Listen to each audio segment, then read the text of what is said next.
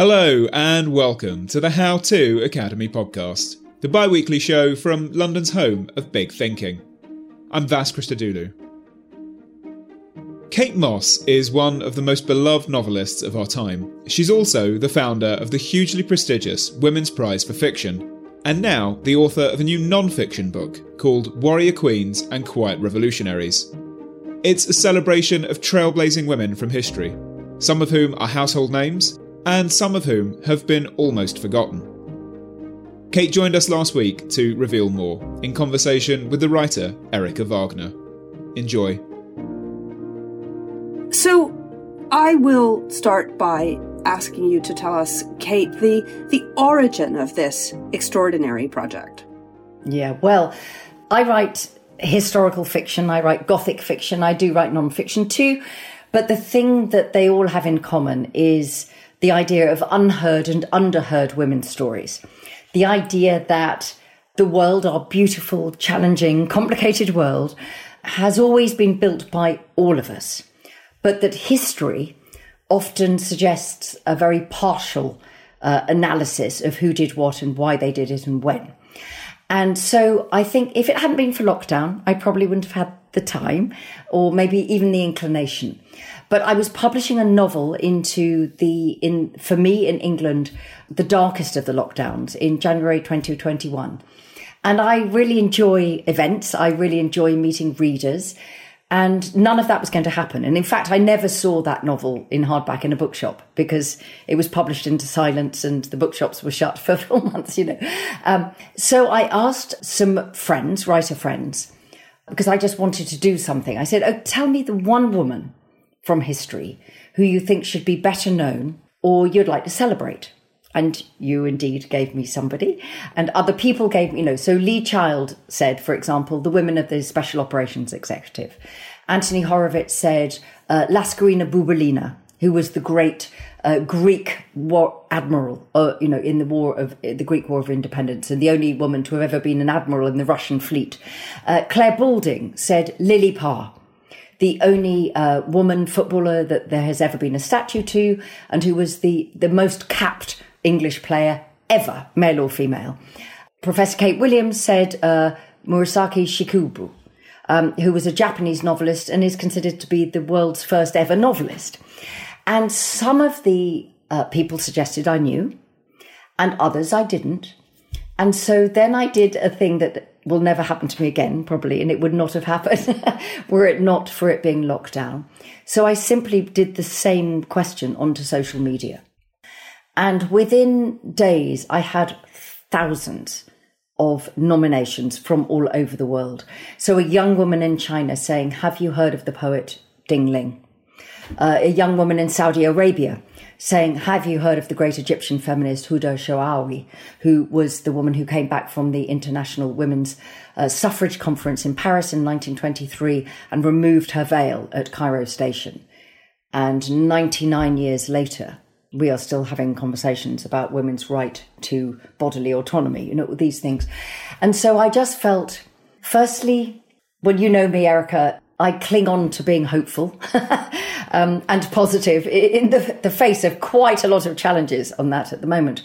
But actually what it made me feel was people's reaction that actually mostly people wanted to celebrate rather than rip down or divide. And secondly, I was spending time in the company of extraordinary women, and I wasn't inclined to stop doing that. So I then thought, I'd like to ask myself a question. What is history? Who makes it? Who decides what matters? Who decides whose legacy remains and who is lost? And in a way, the book was therefore a celebration of extraordinary women, but it was also my question to myself. And then, of course, I needed to find a way that I could write this book that would make it my book and not just another list of names. And so let's come to that. Tell me a little bit about Lily. I knew in my family that there was, and it was always described like this, someone who wrote. And it was always said in that kind of way as if, her name is on the flower rota for church on a Sunday. It was never said as if this was a significant thing or a defining thing, if you will. But when I looked into the life of my great-grandmother, I discovered that she had been a very, very well-regarded and famous novelist in her day. Lily Watson, born in 1849, died in 1932. She wrote 14 novels. She wrote hundreds of essays. She was a correspondent for the Girl's Own paper, which became Woman's Own. She wrote devotional poetry. She wrote volumes of poetry and children's stories. And when her most famous novel, The Vicar of Langthwaite, was published in 1893, it came with a foreword from Gladstone, the Prime Minister. She was so well regarded. And she was in modern language, a privileged middle-class woman. But yet you can find no record of her at all. Nowhere. And in a way that made me think, well, if someone like she has disappeared, then what about everybody else? Because it was the question of, you tend to think that often it's what historians call the silence in the archives, that women's lives were not regarded and therefore information about their lives was never preserved, and therefore it's not there for future historians to find. But actually what I discovered was that was true, but also there were many people, Mary Anning, Mary Seacole, many women who were very well known in their day, but no legacy and no protection. And my great-grandmother was one of those. And so I turned detective and spent, lockdown trying to walk in her footsteps to find out who she was and why she didn't exist anymore. It is remarkable that my last book, but one, Chief Engineer, was a biography of the man who built the Brooklyn Bridge, Washington Roebling, so a book about a man, but he had a very remarkable wife, Emily Roebling. And I was very struck. They had this extraordinary correspondence during the American Civil War. We have all of his letters, his extraordinary letters. Mm. He said, and I'm a great advocate of his, of course, I wrote a book about him, but he said that it caused him too much pain to keep reflecting on her letters, so he burned them all. So we only have one half of this correspondence. And, this seems to me a sort of an exemplar of the way in which women's records have been valued. And I've been listening again, you may have been too, and I enjoin everyone to Hilary Mantel's wonderful Reef lectures. Yeah. And at the end of the first one, Sarah Dunant asks her a question about what it means to write historical fiction. And of course, what Hilary was doing was centered on Thomas Cromwell, on a man when there is so little record of what women do. And I guess before we really get into the meat of the book, that's something you have done too in writing historical fiction. So this isn't something that you've just started thinking about, in 2021. How has that affected your outlook before this book? Well, I think it's, there are three very distinct different areas about why women are absent from the historical record.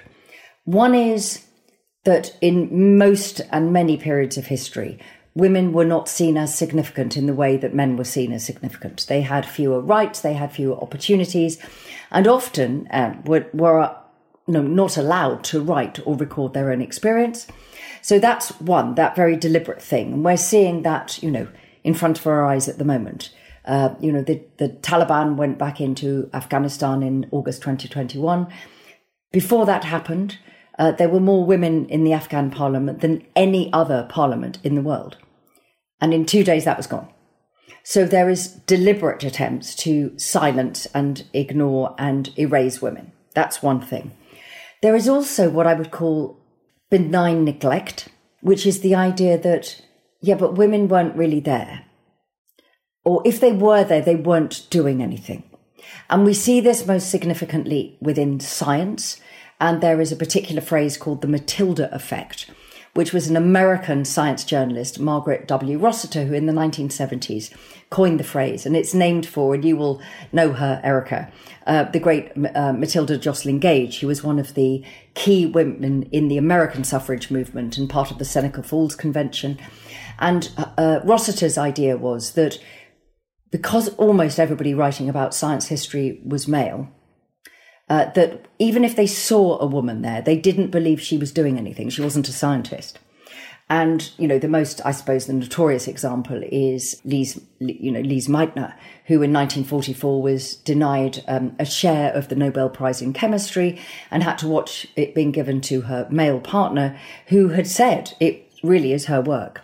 So it was that idea that women might have been in the room, but they were holding the coats or making the tea or whatever.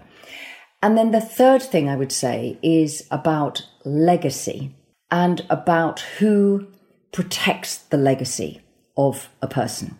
And one of the things, and this is not based on empirical or historical research, but it is, I think, something that I would like real historians to look into, because I am not a historian, I'm someone who's curious, is that particularly in the 19th century, when history as a discipline was becoming very codified, that women essentially, certainly in Britain, were the property of their husbands once they married.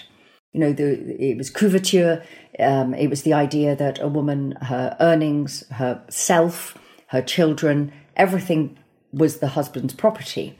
And actually, wives had fewer rights, actually, than domestic servants in some situations. So what you see there in some of the very important moments of women's emancipation in history, particularly in the law, in suffrage, in medicine, in invention, is women not marrying. So many of the most significant women did not marry. And so who is going to be sitting there going, pay attention? So people who were very famous in their day then vanished. So the only way for them to preserve their independence was not to marry. But then that meant there was no legacy. Exactly. I mean, this is not part of any sort of, proper research. But the more that I looked into particularly, the Victorian period in England, but actually in many other countries as well, you saw that many of the women who were doing the most extraordinary things had remained unmarried in order to be free to do what they wanted to do. But therefore, when they died, they died. There were no children and there were no family supporting them. I'm curious, talking about Lily, this extraordinary novel with a foreword by Gladstone. What did you think when you read it? Now, this is a really interesting thing because, of course, we know that there are many wonderful novels that never get their moment in the sun. And there are many truly not so wonderful novels that are, get all the sun. So this is not a comment about judgment. The thing that I noted with my great-grandmother's writing is that it is very much of its time. So she was a very strong Christian. She was a Baptist for all of her life until her 60s, when she then became a member of the Church of England. And that was one part of the detective story I never got to the bottom of. And a lot of the fiction is, it has a very strong moral message. So in terms of the idea of a novel being driven by momentum and jeopardy and plot, those things are there. But at the same time, it is clear that there is a message behind all of her fiction, which is the status quo ante, the idea that men are like this and women are like that, and that a life closer to God is a better life than one that is not. Now, some of it is to my taste, and some of it is, a little bit saccharine, but it is very interesting for me because most of my historical fiction, at the heart of it, has the question about faith and the consequences of faith, and war and the consequences of war, and the idea that Europe has been fashioned by Christianity in many ways, and for a great deal of ill as well as for some good. And so to discover that actually my great-grandmother was, in a way, writing similar sorts of fiction, although our determination is different. And all of her novels are led by female characters, and they contain a lot of sense about women's agency and women's place in the world. So that was very moving, actually, in a way, to discover that. Are they great novels? It's not really the point, because as we know, there are a lot of novels by male writers that are not great novels either, but they have become classics. So it's not really about a value judgment about literature. It's about the invisibility of women. Yes. Hello, it's Vas here. One of our all-time favourite guests at How To Academy is back. Yuval Noah Harari's next book tells the story of how information networks have made and unmade our world. Nexus, a brief history of information networks from the Stone Age to AI, is out in September and available to pre-order now.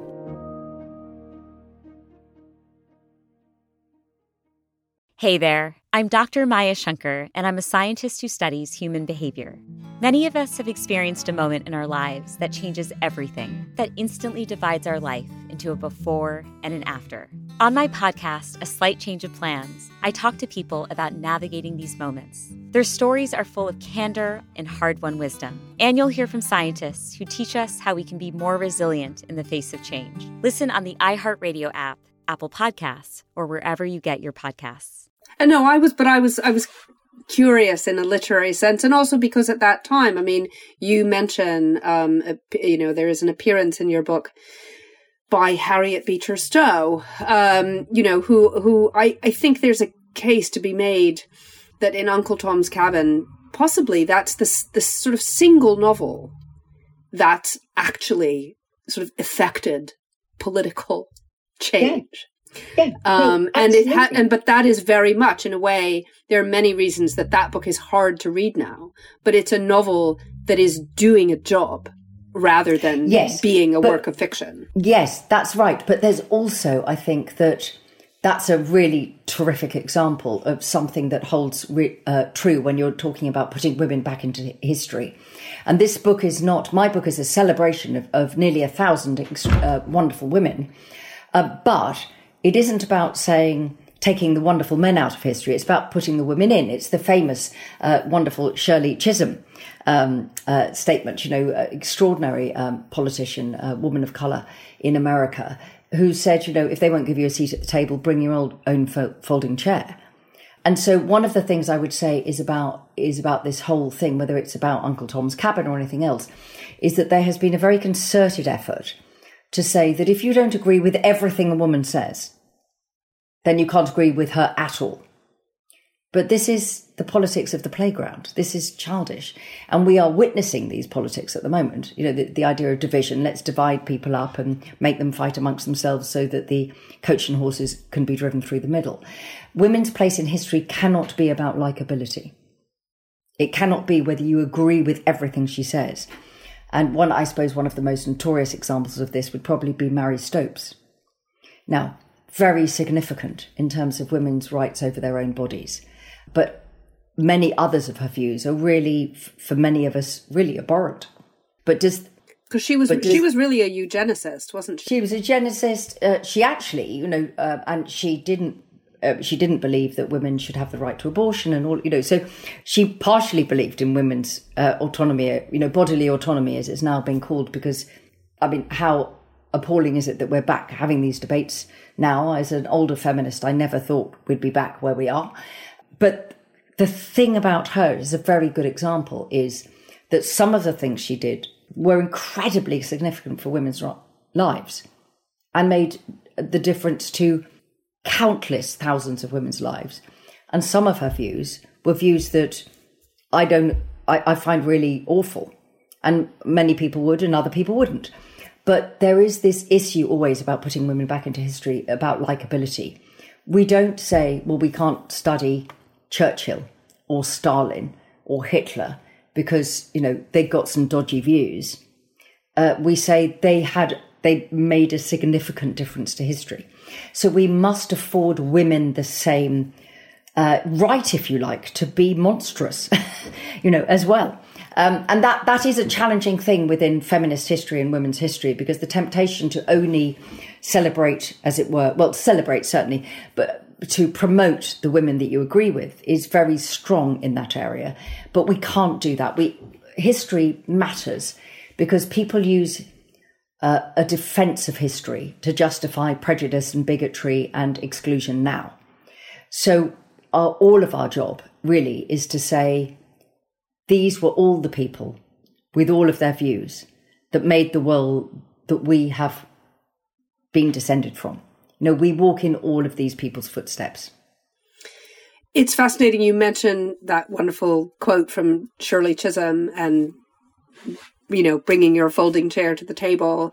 Early on in the book, you tell the wonderful story of what happened when Diving into the Wreck by Adrienne Rich was given the National Book Award for Poetry in 1974. Can you say a little something about that? It's such a wonderful story. Well, yes, thank you. I mean, I talk about this in the book because there's a great deal of my personal journey, I suppose, from being somebody with a very happy and secure and eyes closed environment to being a feminist, and, you know, learning that things were not always quite as easy as they seemed, I suppose. But when I went to university, I was introduced by a tutor, an extraordinary American woman who was actually very young. I mean, now looking back, she seemed like a grown-up, but she was incredibly young, to the poetry of Adrienne Rich. And she is a poet and indeed essayist and feminist thinker who, she died in 2012, who meant a great deal to me.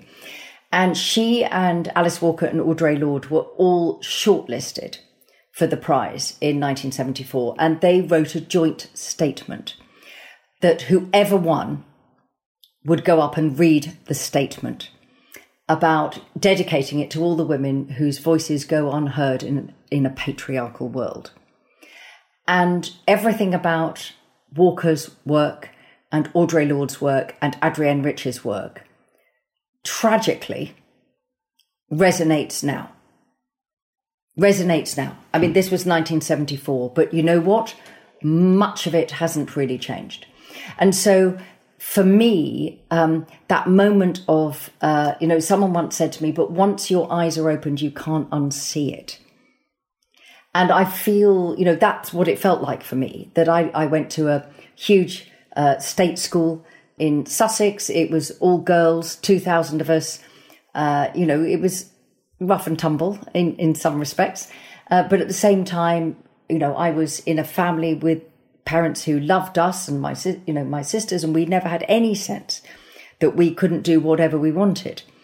And then I went to university and met people who had been told from the earliest age that they didn't matter as much as their brother. And so I think this is where my feminism comes from and where this book comes from, is don't stand pointing the finger at people.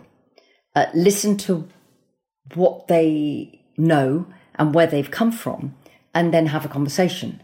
Because I look back on my young self and think, you know, I was incredibly naive. But when I got there and I started to read other writers, that made a great deal of difference to me. And that's why, you know, the book is divided into 10 subject areas, the largest of which in the first chapter is The Pen is Mightier, and it's about the writers. Because if women are not allowed to write their own stories, and if they are not allowed to archive and preserve those stories, then women's contribution will be lost. And that is indeed what happened. We have a question from a viewer which relates to something you were just saying, and it's a very interesting question, developing this issue of likability in quotes. How can we learn about historic women who were monstrous in a way that won't systematically villainize them? And to me, that's an interesting question, because that leap from difficulty to villainy seems much shorter when it comes to women. Yes, I think that is absolutely right. That it's a really brilliant question, and it's one that I've asked myself quite a lot writing the book. I think that there are two things. Firstly, that understanding that women are almost always called to a higher standard than men are. So be very careful that you're not being sucked into that. So being encouraged to focus on the tiny detail of a transgression or a failing as opposed to the bigger picture. But I think also we always need to bear in mind that often it depends where you stand. Now, there are many women in the book where if you are in one particular culture and country, they are a heroine. And if you're another one, they are the enemy. And that would be most obvious, I suppose, for British viewers of this tonight, that someone like my great-grandmother believed absolutely in empire. I don't think that was a great, I think that, all this kind of thing. I write about, women in history. One of my novels, Citadel, is set in the Second World War, and it's centred around an all-female resistance unit in Carcassonne in the southwest of France. For most of the Second World War, for most of the time in France, people felt that the resistance were the enemy. They didn't think they were the liberators. They thought that they were stopping France having a seat at the table with what would be the new world order. We need to remember that the people of the past don't know what's going to happen. They don't know if they're on the, in inverted commas, winning team. They don't know that it would turn out to be a brilliant thing to do X or a terrible thing to do Y. And so I suppose what I feel when we're looking at women in history and being aware that women are vilified in a way that men are not, you just need to know that men are described as confident and leaders and women are described as feisty or bossy. They are the same characteristics, but they read differently. Is that idea that women are allowed to be themselves and nobody expects men to agree with one another because they're men. But there is a great sense that all women must agree with one another because they're women. And we need to move beyond that. I was talking to a young friend of mine the other day, a young male novelist, and being forthright, and something in our conversation caused me to recall the wonderful title of Sinead O'Connor's album, I'm Not Bossy, I'm the Boss. And that's exactly right. But I mean, I think the bigger issue about women's place in history is that common sense tells us that women were part of everything. Women have always done everything. And history is a pendulum. It swings backwards and forwards. So women in ancient Egypt of a certain class had exactly the same rights as men of a certain class because it was about property and wealth. Women in 18th century England had more rights in some respects than women did 100 years later in Victorian England. So there is always this kind of rather hopeful doctrine that everything gets better year on year for women. But we're looking at the evidence of our own eyes at the moment. I was about to say, we only have to look around us. Yeah. So once you do that, then you think, well, of course. I write about, historical fiction, and, at the moment I'm writing a big series of books set against the Huguenot diaspora. And the men in Europe, every country in Europe, bar England, oddly, as it was then, were at war for a generation. So who do we think were opening the gates and chopping the wood and binding the books and baking the bread? The men weren't there. So it's always that. It's about, for me, when I was researching this and all the extraordinary women, it was about common sense.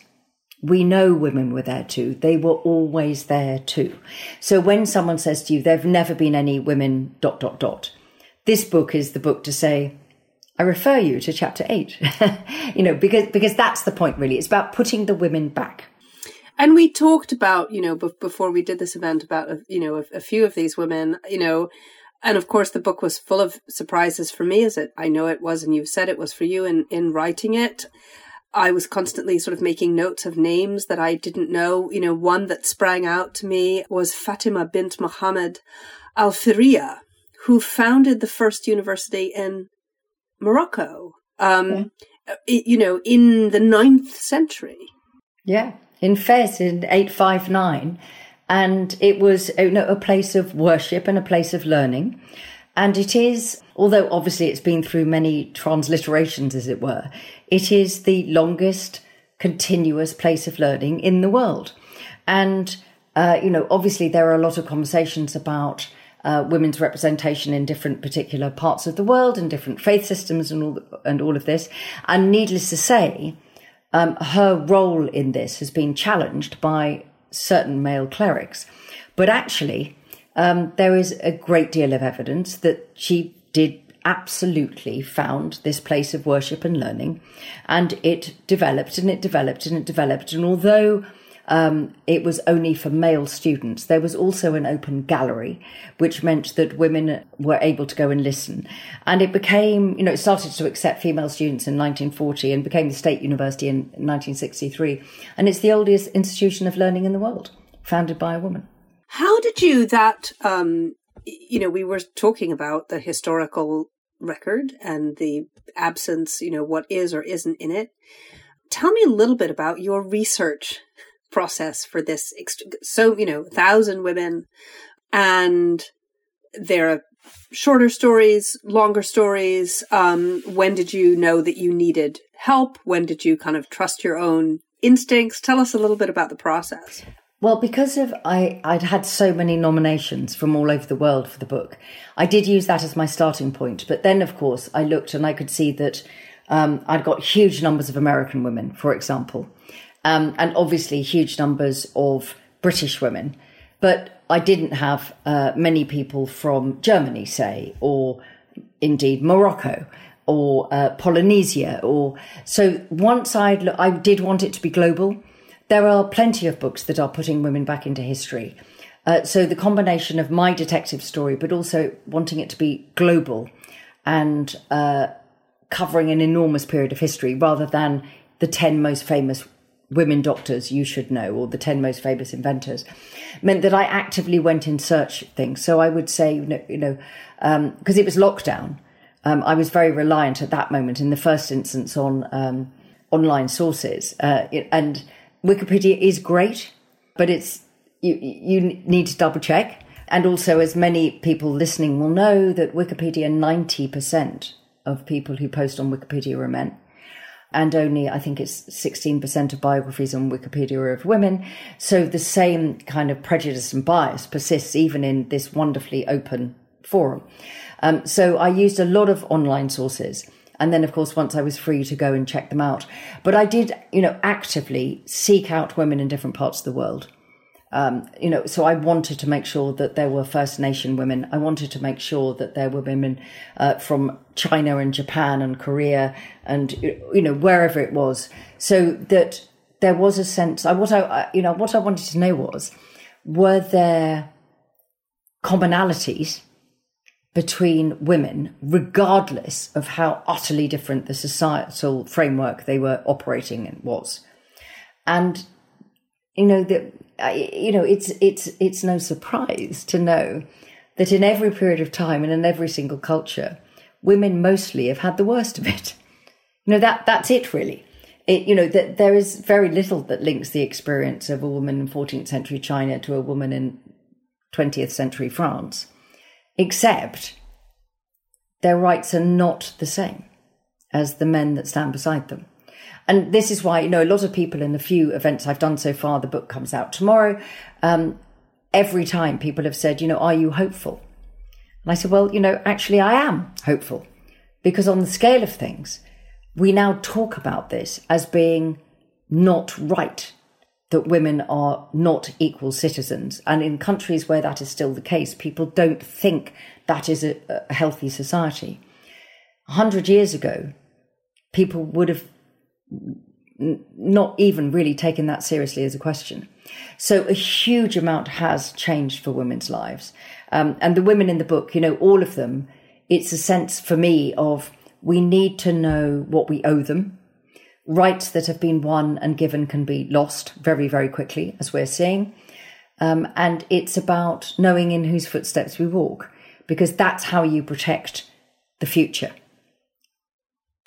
One of the things that I again, I was struck by this book because there are so many things in one's life, even if you think you are a sort of conscious feminist and paying attention to the world around you, something as simple as the origin of the term blue stocking, which is both sort of admiring and pejorative all at once.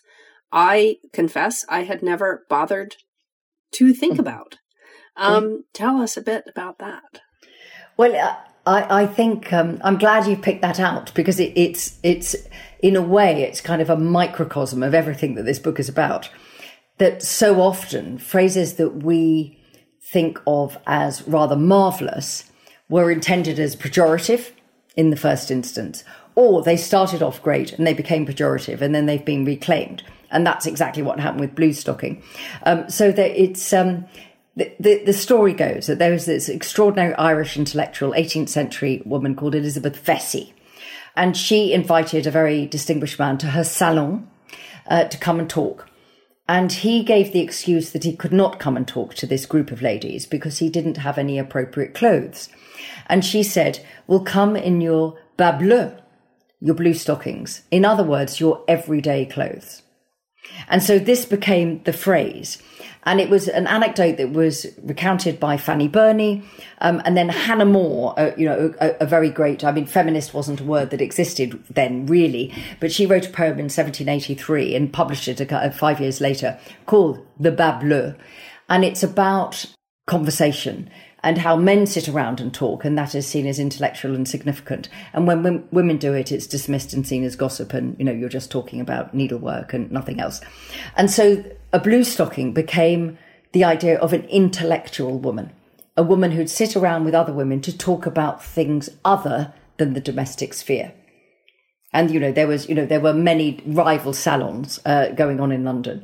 And then it started to be used pejoratively. So any woman who spoke up was like, oh, you're a blue stocking. And of course, that then carried with it, you're not attractive. It's exactly what we saw with the word feminist in the 60s and 70s. You're not attractive. Nobody wants to marry you. You've got no life, really. You're one of those people because you can't succeed in the proper womanly environment. And so then it became very pejorative.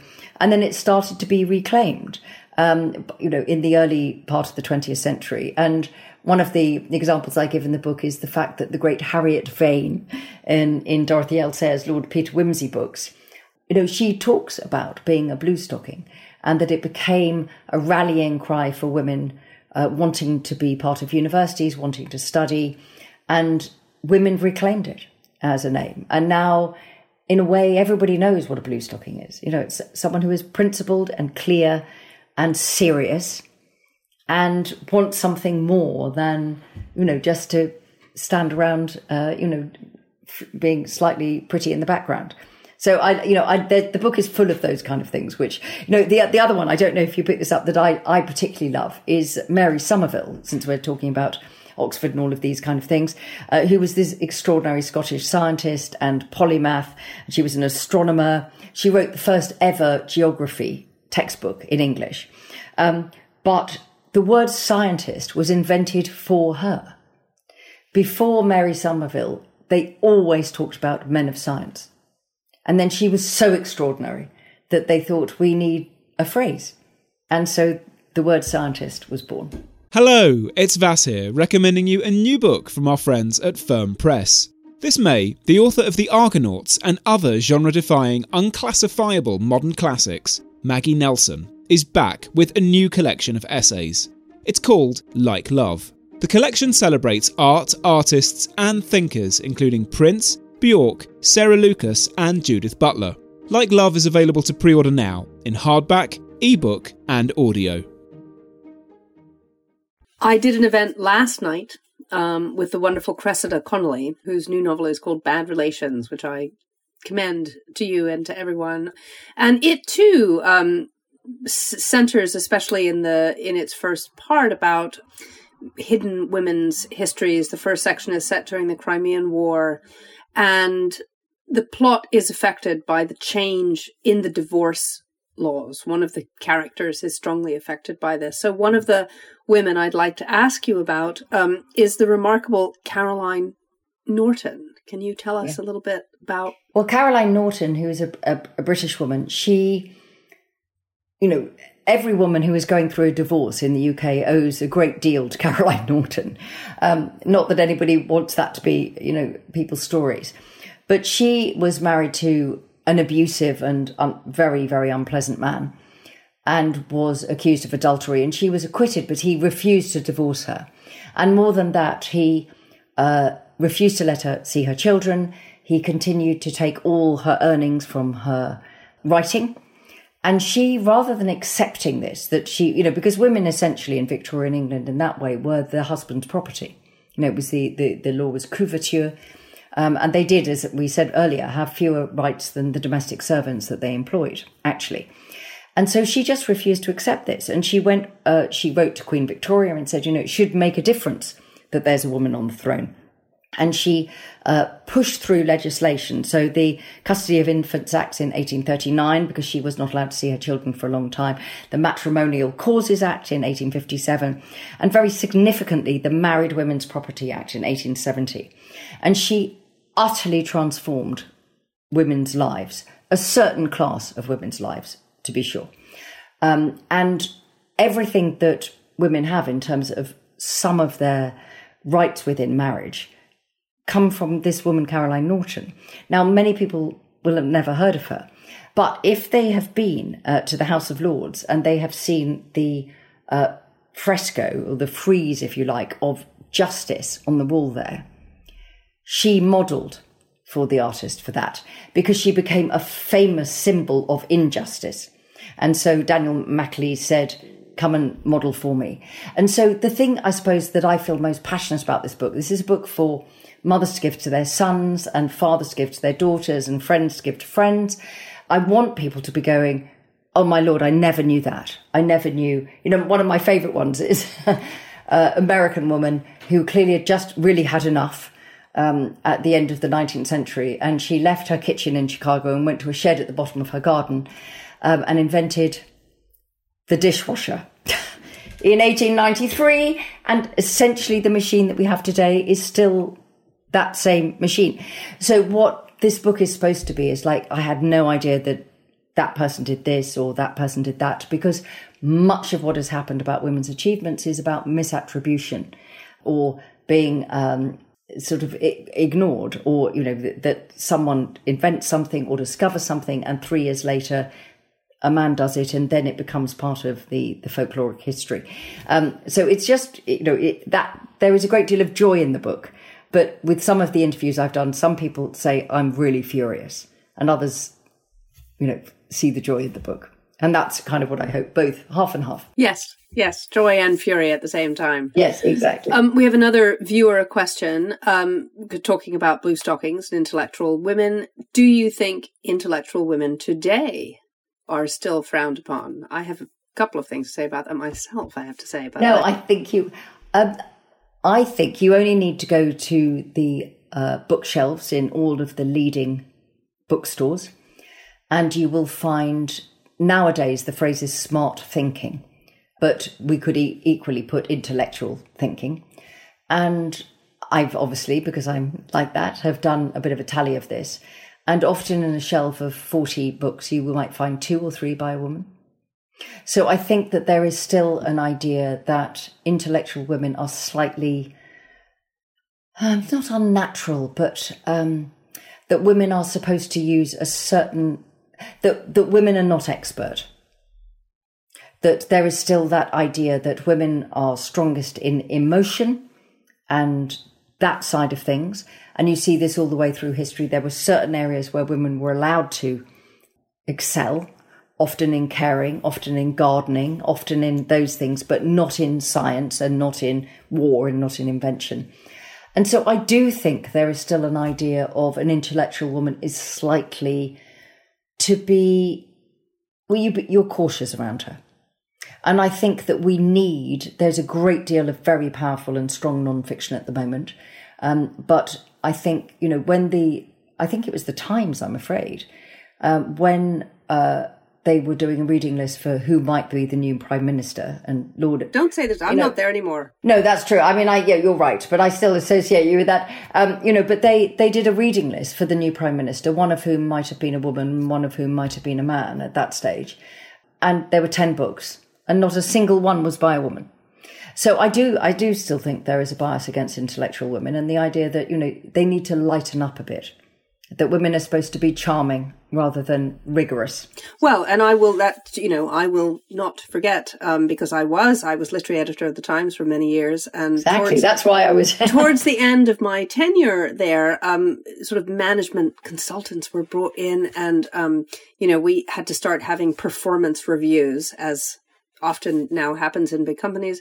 And I had a boss who was someone I liked very much, but he did remark to me in the course of this performance review that there were people in the company, in the Times, who found me a bit scary.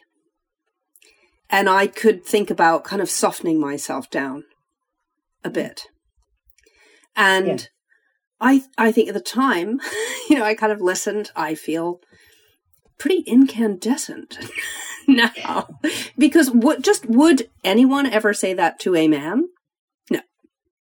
No. And I mean, but I think the thing is for me, about writing this book is to know that there is such a thing as patriarchy. And this is not about men versus women. It's about a system of power which disadvantages all women and many men. And so the idea that women have certain characteristics that are supposed to be valued and others that are not, and men have certain characteristics that are to be valued and others that are not, is extremely persistent. But it doesn't bear much relation to how ordinary, for want of a better word, women and men exist in the real world and create things and change things and do things. And so what I think we need to do, and this is why history matters, and we go back to the question about who makes it, is that we always have to challenge who is in the history books and who isn't, and why, who has written the history and who hasn't and why, and what purpose history is being put to. Because that is the issue. If it was all about kind of the rose-tinted highlands of the past, then that's fine. But actually, history, as it's taught and used and manipulated, has an active effect on people's experiences now. And that's why we need to keep being rigorous and investigating it, and why we need to put the women back. And that's why, you alluded to this, I think, at the beginning of our talk, but we can hardly fail to mention what's going on in Iran right now. And of course, you talk about a remarkable group of Iranian female lawyers, going sort of, I think, farther back than some people would have expected. Can you say a little bit about those women? Well, yes. I mean, they're listed in the book. I mean, the most famous is probably Nasrin Sotoudeh, but there are many others. But this is, I suppose, what, again, historians and philosophers would call the law of unintended consequences. That women's situation in Iran, in some respects, not all, but was better before the fall of the Shah than it was subsequently. Because theocracies are almost always incredibly predicated on women being subservient. Not all, but mostly that is the case within monotheistic religions. And so you look at much of the footage about Iran, particularly from Tehran, obviously, in the 60s and 70s, and there is a level of agency for women that the moment that the Islamic Revolution happened, women lost a lot of the rights that they'd had. Not all women, of course, but there was a turning back of time, and also an interpretation which was this is Islam, which many people would say, well, it's a very extreme, very misogynist form of interpretation, which was not there before. So, of course, that was really important in this book, to talk about all of these extraordinary women in Iran who have been speaking for other women for a generation. And their lives, I can only imagine, but the level of courage is quite extraordinary. And we're seeing now with, we don't know, all of us, of course, where things will go. And I'm absolutely not entitled to have an opinion about this. I'm only watching things on the news like everybody else. But the point is that it reminds me of, for example, when I was writing Citadel in Carcassonne in 1943, the girls in the school in the heart of the Bastide of Carcassonne, they refused to let the SS take their Jewish schoolmates. And they all swapped clothes, and they all walked very closely together, and they essentially bundled the girls that the SS had come to take within them. And the soldiers were just seeing a whole load of schoolgirls. They couldn't really tell who was who, and they managed to protect them. And now, again, on a different day, every single one of those children would have been shot, but not that day. And every day that we're watching on the television at the moment, we don't know what's going to happen, and neither do the people who are protesting. It's like, you probably remember, I remember very clearly, and many people listening will remember, the fall of the Berlin Wall. The week before that, everybody who'd run across no man's land had been shot. And then that day, the soldiers didn't lift their guns. So that everything changed. So we come back again, that people living through history don't know the outcome. And that, again, is why, for me, it's so important to put the women back, because if you only tell a partial view of history, then your possibility of interpreting the present is very significantly disabled, because it's not the whole story. It's a partial version of what happened. And if we have a fuller version, then surely we have a better chance of improving things and sustaining improvement for the future, which in the end, I think, is partly what history is about as well. We have another sort of 5 minutes, and I will turn back a little bit to your story and to Lily's story, without no spoilers here, of course.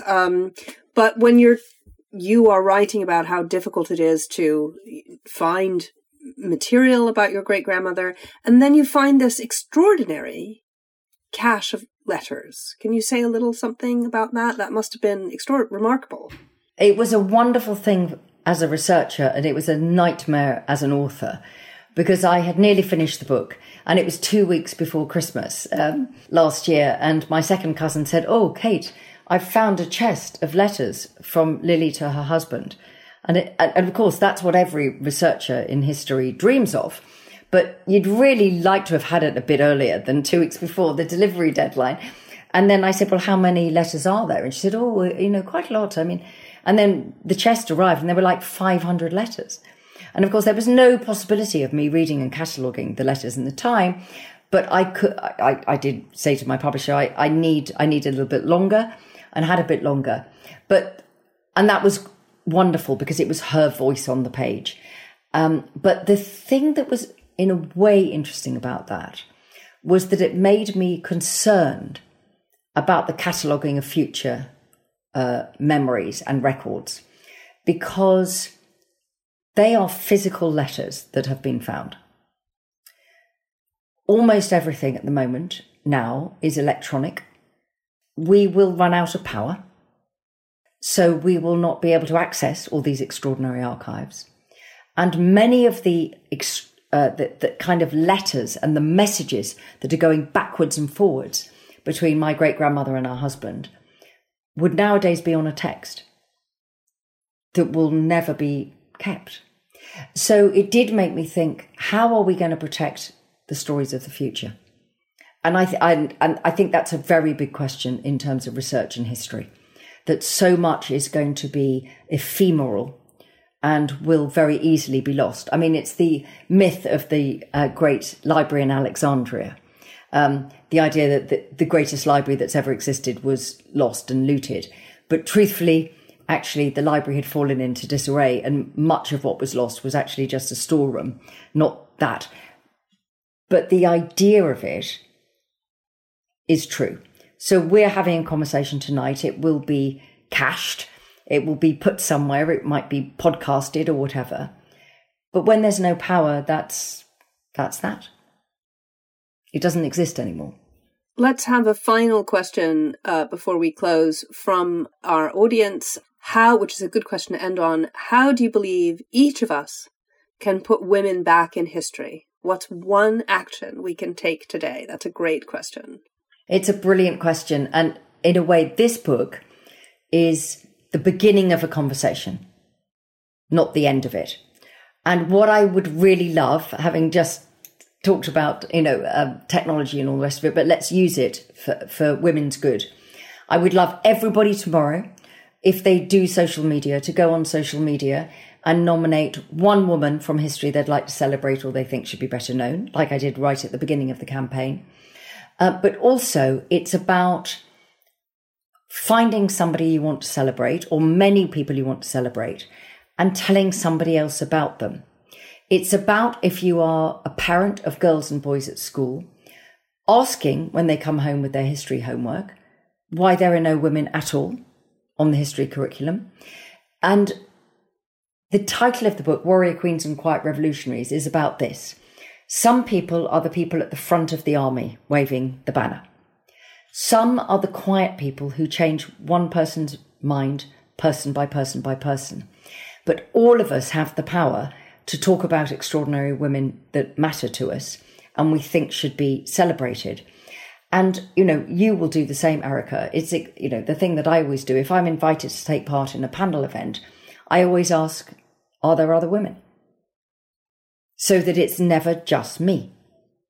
And when I'm asked to write a recommendation about a reading list or somebody I'd like to talk about, I always recommend a woman, sometimes as well as a man, and sometimes not. But I think that these small steps, sisterhood works, shoulder to shoulder. And also to saying to younger people, it matters that boys and men are part of this. Really crucially, both you and I have a son. I have a daughter as well. It's about everybody is richer in terms of experience and knowledge and opportunity if we stand shoulder to shoulder. So keeping on saying that. And if you read the book, it's that thing. People say to me all the time that, well, there are no female composers, Kate. I'll go, here are one or two. Yes. So learn our history and share our history and keep talking about it. Well, in that spirit, I have to say I'm then going to cheekily close by saying, here's my woman. My book was published just last week, Mary and Mr. Elliot, which is about a remarkable woman called Mary Trevelyan, who had a 20-year friendship with T.S. Eliot and was very significant in his life, but her story has been largely hidden until now. And it was a great privilege to have the opportunity to tell it. So there's my contribution before tomorrow. And everybody who's been listening tonight, tomorrow, put your person out there as well. And keep asking, where are the women? Well, thank you so much, Kate Mosse. This has been an absolutely wonderful event. Congratulations on your publication. I hope we will meet again in person soon. And thank you, everyone, for coming tonight and listening. And thank you for the great questions, too. Thank you, Erica. This episode of the podcast starred Kate Mosse and was presented by Erica Wagner. The producer was Nicole Wong, and the series is made by myself and Esme Bright. Our editor is John Doughty. If you enjoyed this episode, take a look through our archives, where you'll find Isabel Allende, Maggie O'Farrell, and many more groundbreaking novelists. Till next time, I'm Vas Christodoulou. Thanks for listening.